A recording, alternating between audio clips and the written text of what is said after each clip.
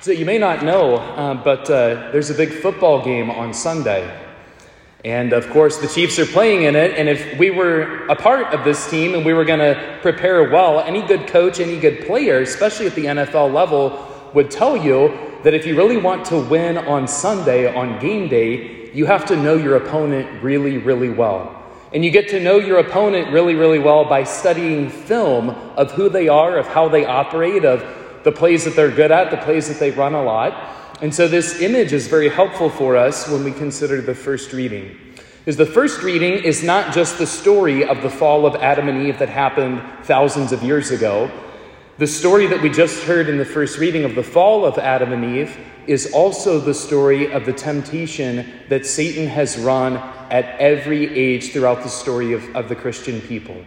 And so literally from the beginning of humanity, Satan really only has one play, and he keeps running that same play. So brothers and sisters, we just invite you to consider if you were going to go play in the Super Bowl and you knew that there was only one play that your opponent would run, because that's the only play he's ever run, and that he's run that play for, 200,000 years, and that's the only play. It's just like on replay again and again and again and again. Shouldn't you be ready for that play? If we knew the story of the Christian people, brothers and sisters, we would recognize that Satan has only one play, and he showed all of his cards in the first reading. What is his one play? You can't trust God. God is not trustworthy. He is not your friend. He doesn't love you. He is your adversary, and he is holding things over you. Don't trust him. Push him aside and make yourself God. That one play has destroyed cultures and civilizations and families and marriages and souls since the beginning of the human story. There is only one play. And so we pray for the grace to recognize where in my life do I fall victim to that play that Satan runs, where I start living in a way that says, God, you're not trustworthy, and so I'm going to pick and choose where you get to be God and where you don't in my life. Brothers and sisters, even in the midst of our stupidity as human beings, we are so loved. We are so loved.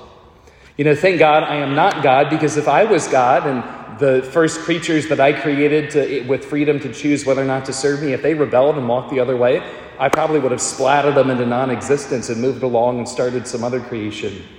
Not what God did. And so we see God's stunning response to the brokenness and the messiness of sin in the gospel. When Jesus approaches and Jesus comes to free and to heal. He comes to open the closed minds and hearts of the children of God, that they might again come to know the merciful love of their Father. The only reason Jesus has come is to make the love of the Father visible and tangible in this world. And so Jesus comes to us. It's the same Jesus. It is the same touch that healed and freed this man in the gospel today that Jesus is going to administer to us. Are we willing to let Jesus touch us? Are we willing to let Jesus free us and speak that word, Ephatha, be opened over us? We pray for the grace in this Mass to recognize our enemy and how he lures, how he tempts in our lives. And we pray for the grace to live in the confidence of the children of God and to never part from that freeing and healing touch of the mercy of Jesus in our lives.